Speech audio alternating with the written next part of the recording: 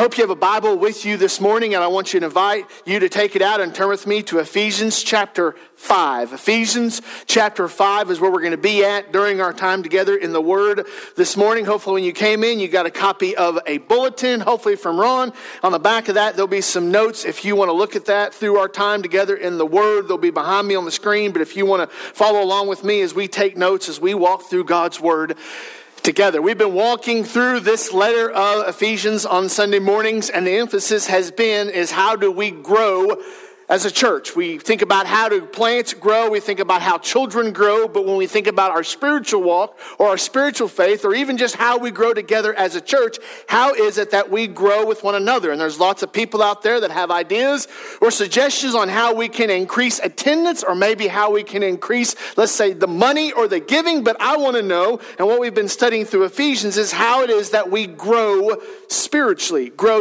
individually, and also grow spiritually collectively together. And so we are going to continue walking through Ephesians 5 as Paul is giving us instructions as a church on how it is that we grow together. Some of you, this may date you a little bit, but it was 1984 when a movie was released. Now, I would just like to assume that everybody in the room knows the movie I'm talking about, so I'm going to have to explain it. So those of you that know the movie, just say, yeah, we understand what he's talking about. But in 1984, there was a movie that was released. The main character in the movie was named Daniel LaRusso.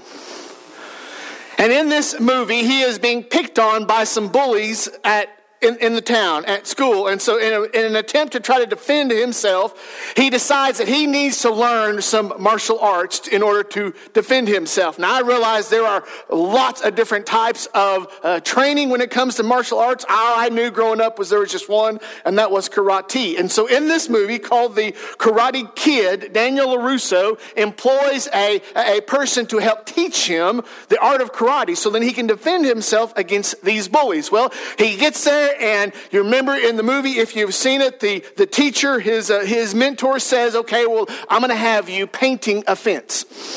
And it seemed like all day, all night, the next day, he's out there and he is just painting this fence. He gets that done. He thinks, okay, finally this guy's going to teach me some karate. The guy comes back, and it's been a long time, but I think he tells him he's going to have to wash his cars. And so he goes out and he has to wash the cars. And there's a whole bunch of cars, and he gets done washing the cars, and he thinks, okay, now's the guy who's going to teach me some karate. Well, then the guy says, now you get to wax the cars. And that's where you get the famous wax on, wax off line that everybody that has seen the movie thinks about. And so he goes through those stages, and so he finally thinks, okay, now I finally get to learn some karate. And then he gives me something else to do. And Daniel gets to the point that he's just so frustrated. And he's like, I've done all of these chores, but you haven't taught me what I came here to learn.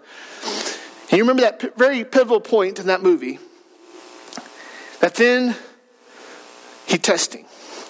And because of all the muscle memory, and because of all the repetitious activity, he had already learned moves that he didn't know he had learned.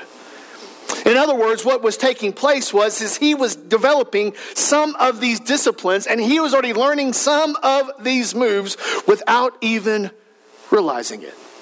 I don't know about you, but there's sometimes in our Christian walk that we wonder, God, why do we have to do it like this? God, why do we got to go to church? God, why are we supposed to read our Bible? God, why are we supposed to pray? God, why are we supposed to give? God, why are we supposed to sacrifice of our time? God, why are we supposed to do all these things? And sometimes if you're not careful, you can start to think, well, God just has all of these motions he's wanting me to go through, but God, what are you trying to do through all of it? God, where is all of this going? And sometimes we miss the point that God may be bringing practices and disciplines in our lives for something he is planning on doing with us in the future. So here in the text this morning, Paul is really just going to summarize two verses where we're going to look at. We're going to look at verse 1 and verse 2 here in chapter 5. And he's really just going to summarize, okay, all of these things that Paul has been talking about, the choices that we make, the daily choices that we make, talking about in Ephesians chapter 4, the character of the believer and the reasons why we must guard our character and practice our character out of Ephesians 4 last week. Where are all of these things headed to? Paul gives us in two succinct points. This is the purpose. This is the point. This is why you do all of these things in the Christian life, is because, you see there at the top of your notes, the goal of our faith and practices is not the busyness of life, but it's the godliness that God is calling us to. So Daniel LaRusso in the movie Karate Kid, he is sitting there and he's going through all these activities and he's starting to wonder, what's the point? What's the purpose? What am I getting out of this? Where is this trying to achieve? And sometimes in our Christian life, we can start to have the same ideas. God, why does it matter if I go to church? God, why does it matter if I read my Bible? God, why does it matter if I go to Sunday school? Why does it matter if I show up on Wednesday nights? Why does it matter if I stay awake? Why does it matter if I have a good attitude? Why does it matter if I smile? Why does it matter if I listen? Why does any of this matter? But notice what Paul, as he's writing here to this church in verse 1 and verse 2, he tells them what the point of their practice is for. In verse 1, he makes this statement. He says, therefore. Now he's tying this in to what he previously said in chapter 4, but starting in verse 1 and in chapter 5, he says, therefore, be imitators of God. In other words, the first practice that he gives us that produces that godliness, that sends us towards godliness, is that we imitate God. Can you just imagine somebody looking at you and saying, be like God, imitate God? But that is what Paul is telling us to do. He is telling us that we are to act like, talk like, think like, respond like. We are to be like God. Now, I know the pushback that I get all the time is this saying, well, Spence, but you're not God. And you know what? I have children and I'm looking at young people right now and I'm even looking at adults right now. And none of us are God. I get that. But Paul says the goal of this Christian life, the goal of our faith and practice is for us to be imitators of God. Now, an imitator is just somebody that tries to look like, talk like, act like, be like. You want to be just like that person. And so you have people that will put on the clothes, they'll put on the outfit, they'll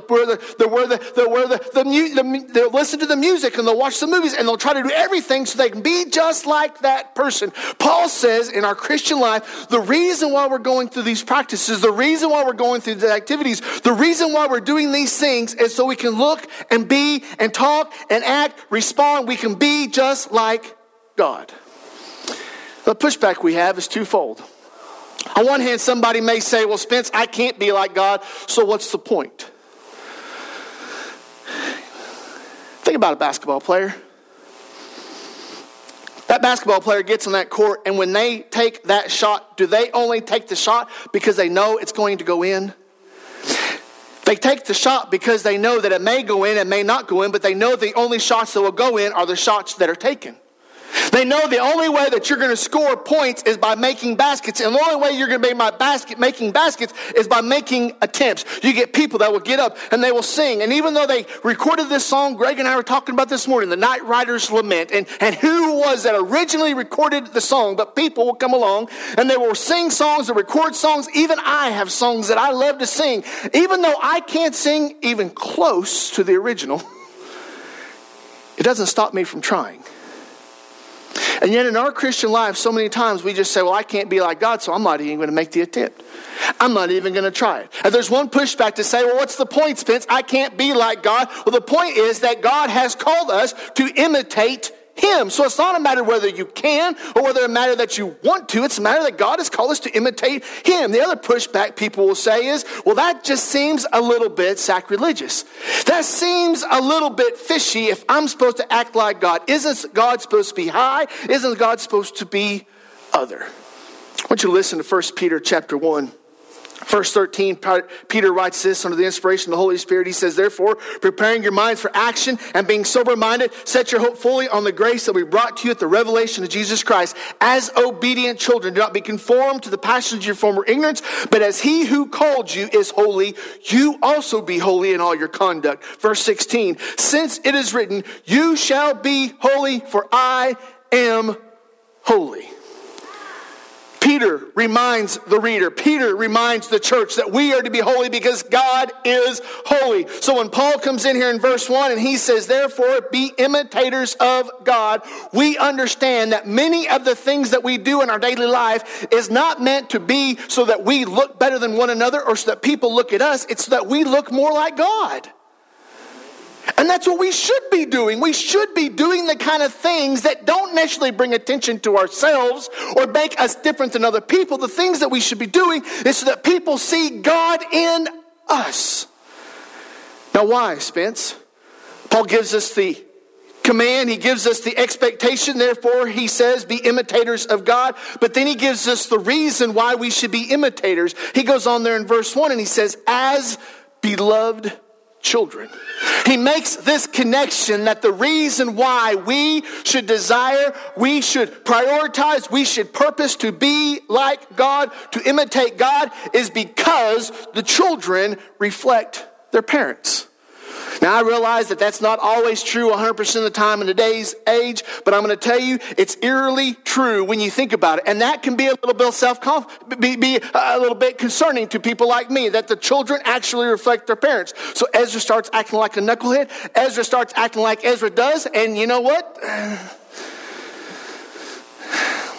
It's all his mama's fault, but I'm still a part in there someplace. I know that's how that works, but I have still got some part to play because the children reflect their parents. And so Paul is saying right here in verse 1, he says, as beloved children. So he's saying because you're a child of God, you are to reflect God.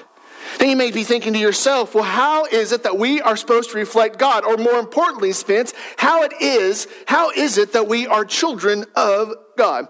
Well, I want you to hold your finger there in Ephesians chapter 5, and I want you to turn back with me to John chapter 1. Turn back with me to John chapter 1, and we're going to stay in John for the next few moments because John gives us several different pictures about what this looks like, being children of God. You turn back to John chapter 1, and starting there in verse 11, it says this, talking about Jesus. He came to his own, and his own people did not receive him. But verse 12, But to all who did receive him, who believed in his name, he gave the right to become children of God, who were born not of blood, nor of the will of the flesh, nor the will of man, but of God. John is reminding us there in his gospel when it comes to Jesus, when Jesus came and we responded by faith, when we trusted in Jesus Christ as our Lord and Savior, we became children of God. And being children of God, now we have a responsibility to reflect who our Father is. You fast forward here to John chapter 8, and we see this picture where he talks about the idea of that in our lives we'll reflect who we belong to. You get down to verse 39 all the way down through verse 47, and there's a whole section there that Jesus is coming to his people, and he is saying, I am of the Father, and I am Abraham's father. And the people come and say, how in the world can you be in that lineage of Abraham? Because we are. And you're not acting like us. And Jesus comes in and says, no, if you were Abraham's children, then you would act like Abraham. But you're not acting like Abraham's children, you're acting like Satan's children. And they get mad at the last part. They says that they're going to stone him. And it says that he went out from them. That's verse 59 of chapter 8. So they picked up stones to throw at him. The danger is that in this day and age that we're living in, people will act like their children. The children will act like their parents. And we are living in a day and age that we are reflecting that which we look to, not only as our spiritual father, but our physical father. And sometimes we miss that connection when it comes to our lives, that our lives are reflective of who we belong to. In other words, that we are living our worship. And so the life that we live today is pointing people to who we belong to. And the shenanigans that we pull in our daily lives will teach other people how to pull shenanigans in their lives. The examples that we give today will point people to who we are following after and what we are following after. And so Paul comes right here in Ephesians 5 and he goes and he looks at them and says, you are to imitate God because you are children of God. Now the reality is that not every single one of us in this room is most likely saved.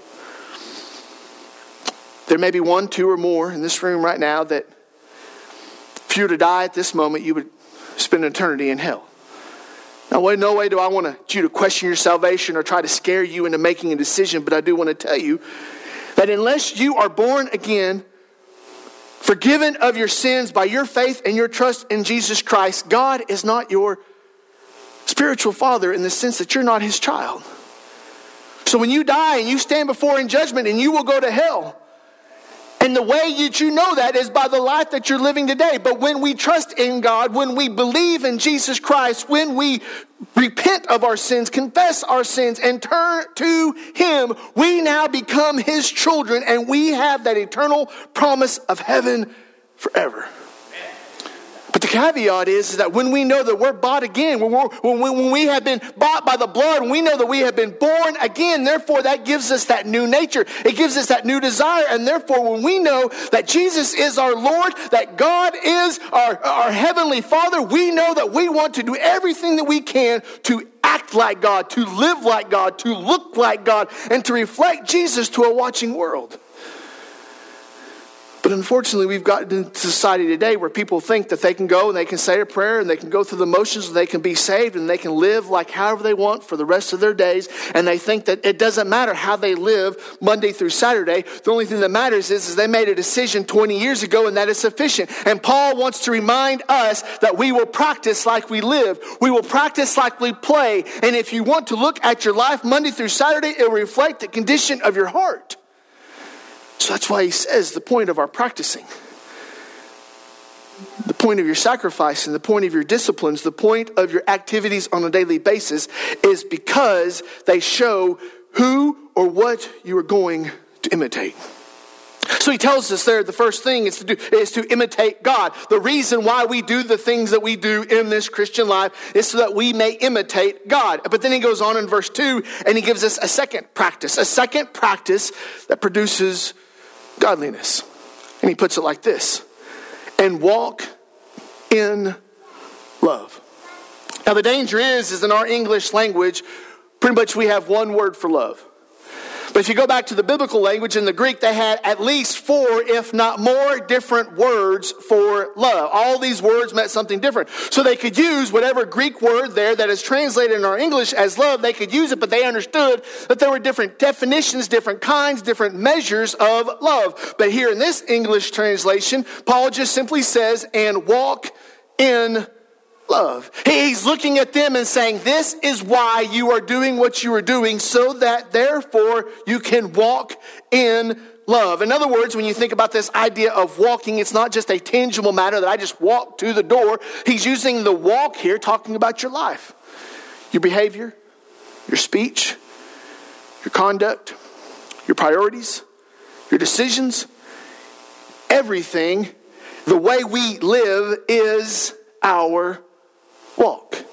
So your walk, in other words, is your witness. And so what Jesus knows and what Paul knows is that your walk and your witness is important, because by your walk and by your witness, people know who you belong to. Let me explain it another way. Back in John 13 and verse 34 and 35, Jesus is looking at his disciples and he's speaking to his disciples and he makes this statement. In fact, he gives them this command. Verse 34, he says, a new commandment I give to you, that you love one another. Just as I have loved you, you also are to love one another. By this, all people will know that you are my disciples if you have love for one another. Jesus makes the connection that the way that we show who we are is by how we walk. And not only do we live our walk, but our walk is our witness. And so Paul comes in and says, I want you to walk in love. The danger, though, is a lot of times we think that we define what love is. And Paul wants to remind us that we define love by Christ's love for us. It's not defined by the popular culture. It's not defined by the latest magazine. It's not defined by the high school rhetoric. It's not defined by what people define it today. We define love by Christ's love for us. And so he qualifies that there in verse 2. And he says, and walk in love as Christ loved us. So he's making this connection of what love is, what love looks like, and how it is that we love. He says, I want you to love like Christ loved you. And that becomes very difficult. Because Christ never let his frustration get in the way of his love. He never let his anger get in the way of his love. He never let his disappointment get in the way of his love. Yesterday afternoon, about 1:30 in the afternoon, I had a 2-year-old. He had a piece of ham about half the size of this guitar pick. And unfortunately for him, his parents had already told him he had to eat it. It's not his fault his parents backed themselves in a corner. It's his parents' fault. But now it's like a battle. And you parents, you understand this battle. You've told him to eat the piece of ham. He's looking at you going, I ain't eating the ham.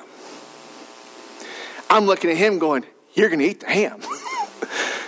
And it escalates there amongst the family to the point that I gather up this 2-year-old and him and I go upstairs where there's more space, there's less people, and nobody can hear him.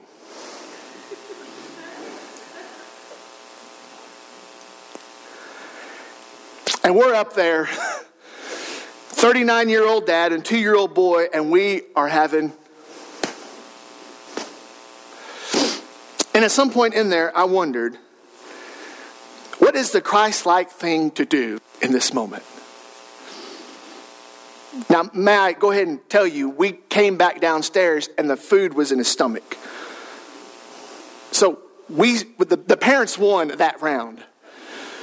But at some point in that interchange, the anger starts to swell, the attitude starts to swell, the frustration starts to swell. You start to think, well, because I am your father, you're going to do it because I told you to do it. You start to get mad at the child starts to get mad at you, and this thing starts taking place. And people may say, well, what's the big deal? I'm telling you, that is a small picture of the bigger picture of life, because that happens so many times in our daily lives. I get mad because he said this or she said this. I get mad because they did this or they didn't do that. I get upset, I get frustrated, and it's always a question of how am I going to respond? What am I going to do? Here in this passage, Paul says the reason why we practice our prayers, our faith, or the reason why we practice these disciplines, so when the time comes and that battle comes, we can respond like Christ.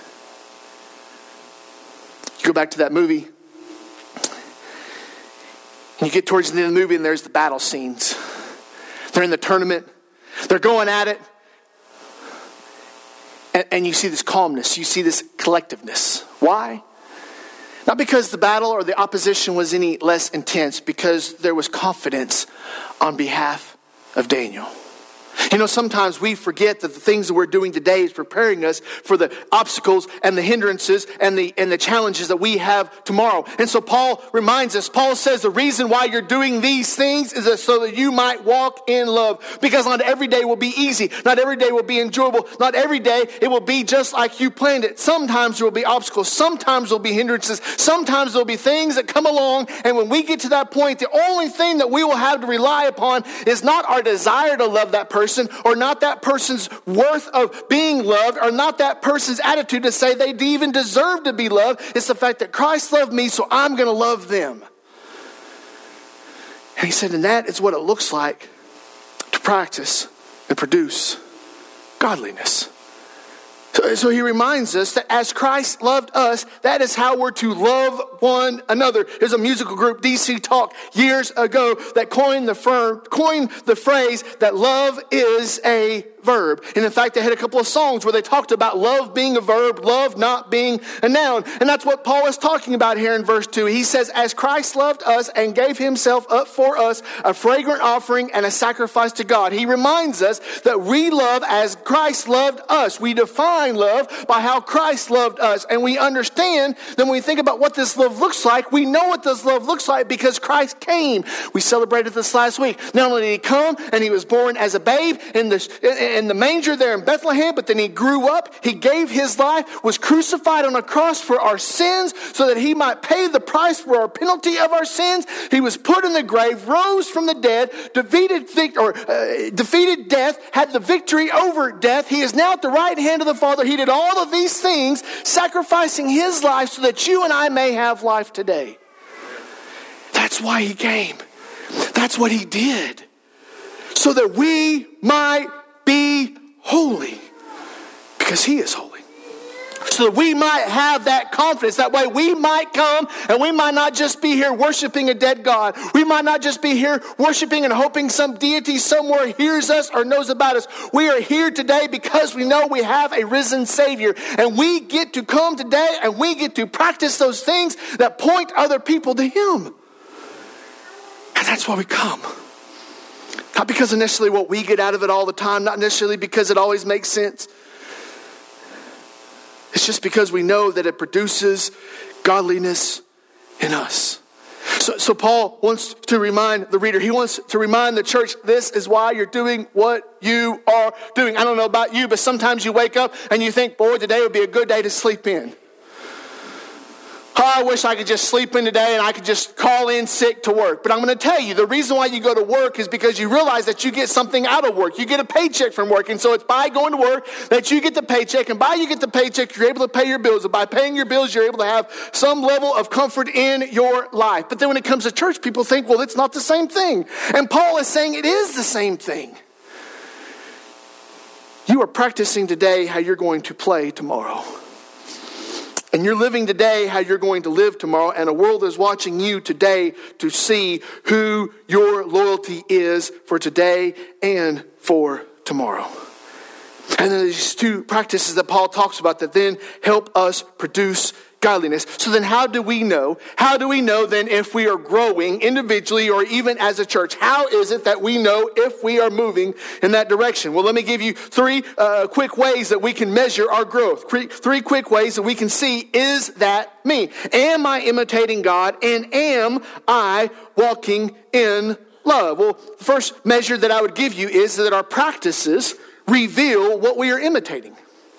Our practices reveal what we are imitating. So, if you are consumed with God, then you will do the things of God. If you're consumed with basketball, then you'll do the things of basketball. If you're consumed with calligraphy, you'll do the things of calligraphy.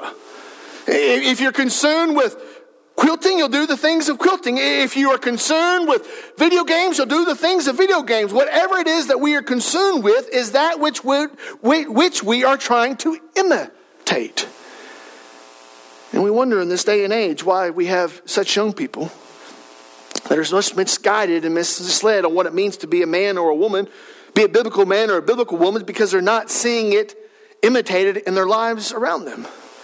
And he reminds us that we reveal what we are imitating. So it's not one of those things that I can come home and I can live how I want, speak how I want, do what I want, be what I want, and to think my children are going to see God in me. That is not an accident. It's intentional. And not only that, but let me give you this second measurement. That love is the fruit of faith. That love is the fruit of faith. My love for God. My love for my Savior, my love for His Word, my love for the salvation He has afforded me, my love for you all, it is all a result and a fruit of my faith. The more that I love God, the more that I love you. The more that I love Jesus, the more that I love Jaylene. The more that I love God and His Word, the more that I love my family. The more that I love the things that God loves and the things that God has done for me, the more I love the people that God loves. And this love is a fruit of faith. So many times a day we have these individuals and these young people and they're getting married and they're thinking they're getting married because they're in love. And they think this idea of love is a feeling, that it's something, some type of an emotional thing, that they're always going to have it. And I look at them and say, love is a choice. The feeling will come and go. The choice is what keeps you together. Because there's going to be some days you're going to wake up and that feeling is not what it used to be. And you got to choose to love God the same way that you choose to love your spouse. Because there's going to be some mornings that you're going to wake up on a Sunday and you're going to think, boy, today's a good Sunday to lay up. You know, I've made it the last 55 in a row, so I've got one coming. I've got a exempt card coming. It's one of those things that you think, well, you know what? I'm just going to lay up this time, or I'm just going to be out there this time. It's one of those things that you think you've done enough, you paid up enough, and it's one of those things that we choose every single day, whether we love God more than we love this world. So it's by what we do when we get up, whether we read our Bible, whether we pray, whether we listen, whether we follow, whether we submit, whether we're faithful to God. Our love is the fruit of our faith. And then this last one, and we'll be done. Who or what are you offering your life to? See here in this passage, Paul is under no illusions. He understands that they are going to imitate something. He understands they are going to imitate something. And he also understands, looking there in verse 2, that they're going to walk in a certain direction. He understands that every single person is a reflection of someone else. He understands that every single person is going to look like someone else. He understands that every single person is going to act like, talk like, be like that person. And so he understands that when it comes to this Christian walk, you are going to imitate something and you're going to walk in some direction. So the question is are you going to imitate God? And are you going to walk in love like Christ? What is it that you are going to choose to do? To say, well, I'm not going to imitate anybody and I'm going to be like just me is a farce. You're going to look like someone else. You're going to talk like someone else. We use idioms and we use phrases and we use words that they don't use in other countries. We say things that people would understand here, but they wouldn't understand other places. I could go to Ecuador and I could say "sick'em," and they would have no idea what I was saying. I could go to India and I could look at them and I could say "pistols firing" with a big old giant smile on my face, and they would have no idea what I was referring to. I could talk about having an ability to spot who lived where by the color of the mud on their vehicles, and they would have no idea what it is that I was talking about. There's a lot of things that we talk about here, and they're simply a response or simply the result of us imitating life around us. So does this community look at First Baptist Church Wellston and see God in us because we're imitating God to the world? Does the world around us look at First Baptist Church Wellston and see the love of Christ in us because we are reflecting the love of Christ to the world?